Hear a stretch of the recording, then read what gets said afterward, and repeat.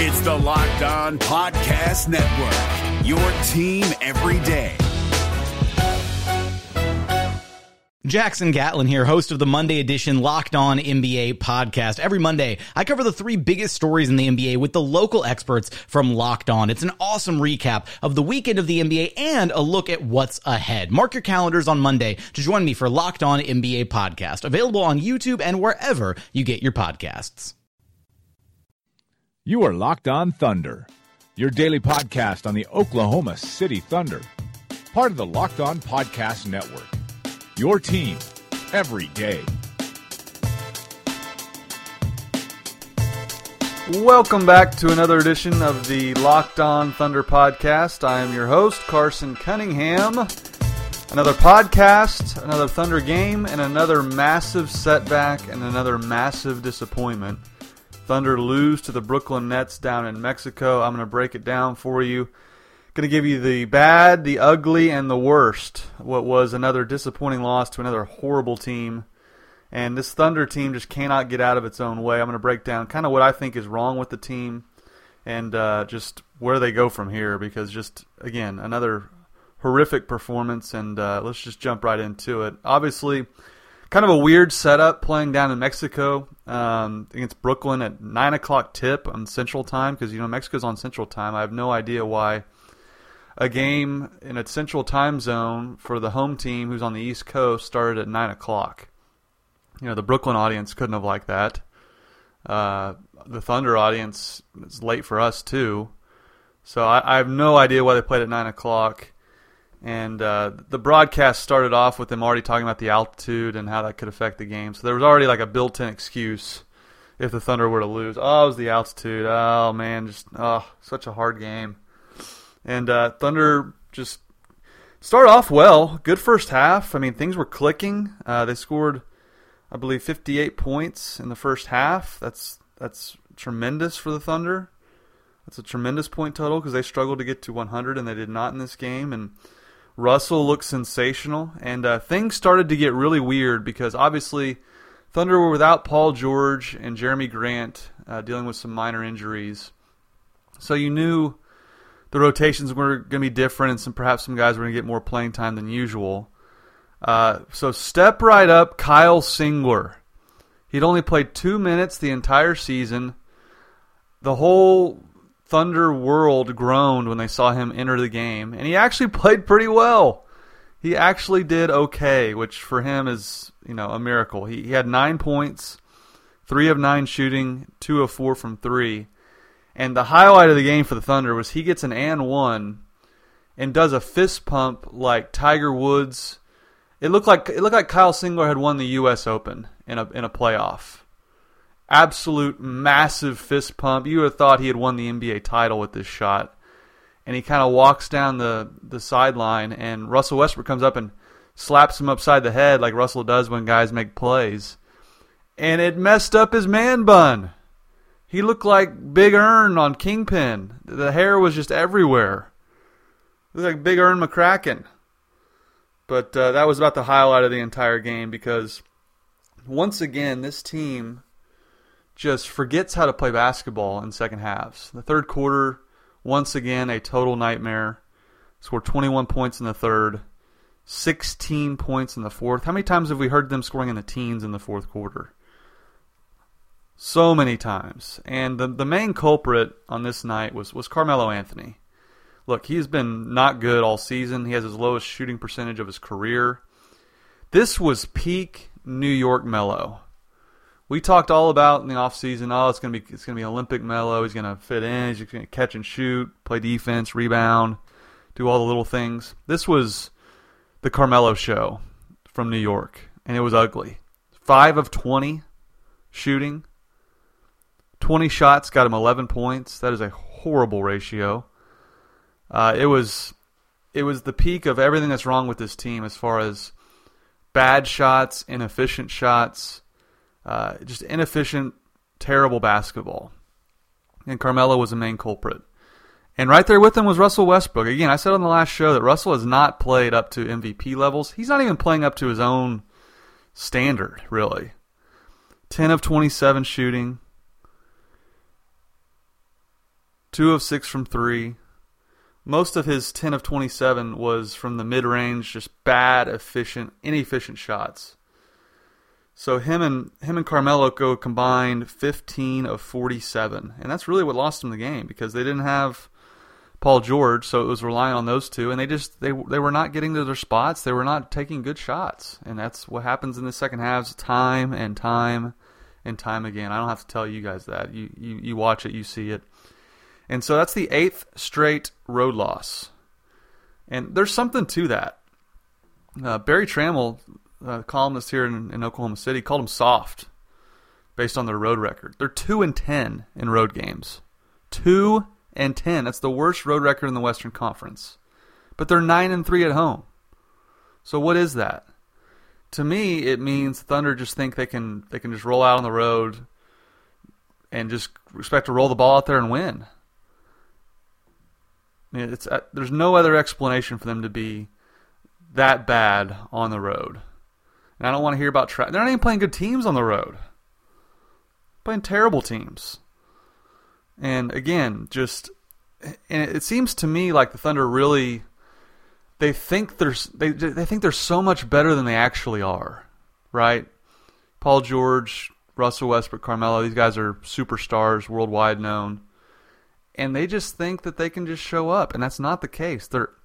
But it seems like they play their competition too, and they lose to the lower competition because the Thunder, they're 8-8 against teams with a record of 500 or better. So they're 500. They're 3-5 against teams below 500. And that tells you all you need to know. I mean, they don't treat the Brooklyns, the Orlandos, the Dallas Mavericks. They don't treat them like they did Golden State, right? We keep going back to that Golden State game. It's other teams too. When they play the better teams, they tend to play better. And I don't know when it's going to click with them that they're losing ground every single loss. It hasn't clicked yet because they keep making the horrible, horrible decisions in the second half. 5 assists in the second half. They don't pass the ball. It's as bad as it can possibly be. This is Jake from Locked On. Locked On has teamed up with State Farm to spotlight some of the greatest supporting players in NBA history. After beating the Heat led by LeBron James and Dwayne Wade in 2011, Dirk Nowitzki won an NBA title and proved himself to be one of the greatest basketball players of all time. But there was one player in the starting lineup for the last 3 games of the finals that helped support Dirk all the way to a championship, JJ Barea.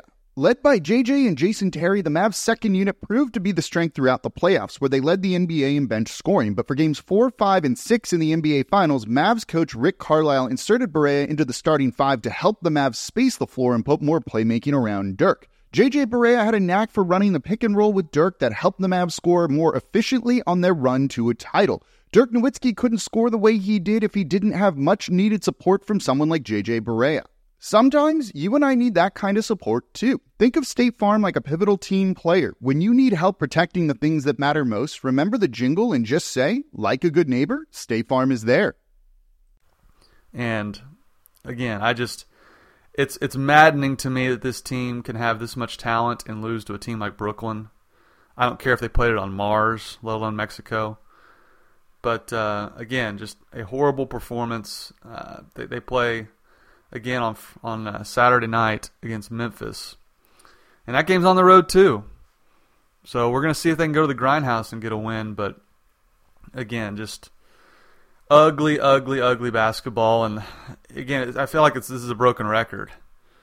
But they need to make some changes. I mean, let's go down the roster here. I was shocked that Billy Donovan didn't play Josh Huestis. Floored, actually. When you consider that Paul George and Jeremy Grant, 2 guys who play ahead of him, were out. I mean, he opted to go with Kyle Singler over Josh Huestis, which was crazy to me. I know Singler played pretty well for him. But I thought they could have used Huestis' three-point shooting and defense, certainly, down the stretch. Yeah, Thunder struggled to score 100 points. They had 95. If you had told me this team would struggle on a nightly basis to get to 100 points, I would have thought you were absolutely crazy. Steven Adams came back down to earth. 12 points for him, 14 rebounds. It was a solid outing. 6 of 13. Not as efficient, but again, he's not going to make 90% of his shots every night. I thought he was good enough. Alex Abrines is becoming rapidly a player that's not fit to play in the NBA. He started, played 26 minutes, can't hit shots. He's 2 of 8, 1 of 3 from 3. And if he can't hit three-pointers, he literally can't be on the floor. That to me remains a surprise that he's not able to be a viable NBA basketball player. I thought Patrick Patterson looked good again. I think he's kind of rounding into form. He had a knee injury in the preseason, and he seems to really be rounding into form. I would love to see, this is an idea I saw thrown out there, why not put Patrick Patterson in the starting lineup and put Carmelo on the bench? I mean, Carmelo, his ego should be checked by now. He even said this is the roughest stretch of his career, so even he has to realize that things are not going well. I would love to see Patterson play in the starting lineup. Perhaps that would open some things up for him playing with the starters, and then obviously Carmelo could run with the second unit more. But again, Carmelo has just not been good at all, and that trade is looking worse every game.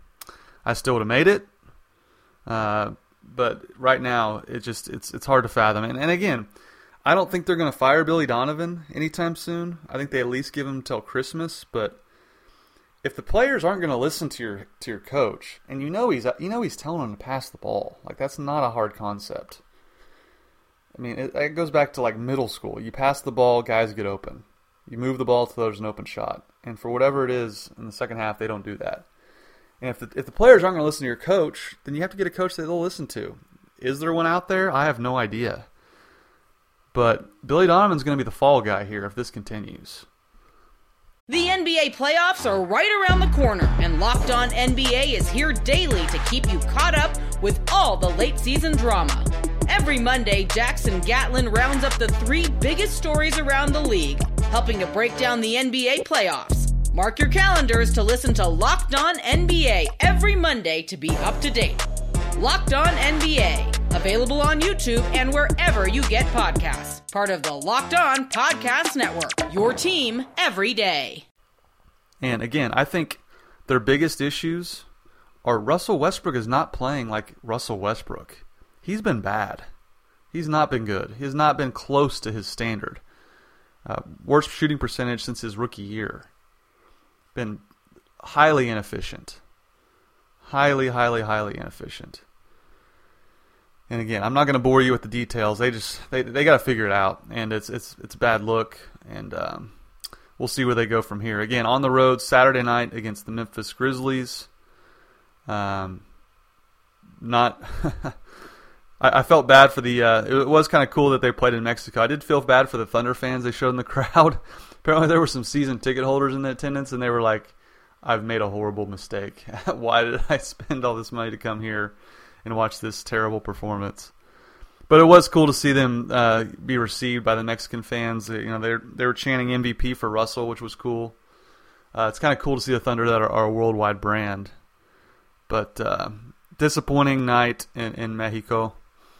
And we'll see where the Thunder go from here. Again, this is the Locked On Thunder podcast. Thunder on the road at Memphis on Saturday. They need to start winning some games because they're behind the 8 ball right now as far as the Western Conference goes. And again, we're only 20-something games into the season, 24 games into the season, but clock's ticking. Got to start winning some games, especially against these bad teams. So we'll see where the Thunder go from here. Again, this is the Locked On Thunder podcast. We'll check back in with you after the game against Memphis on Saturday. I am your host, Carson Cunningham. We'll talk to you then.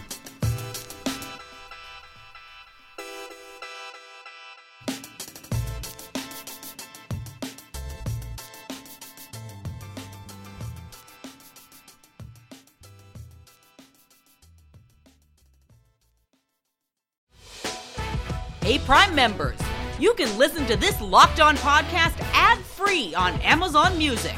Download the Amazon Music app today.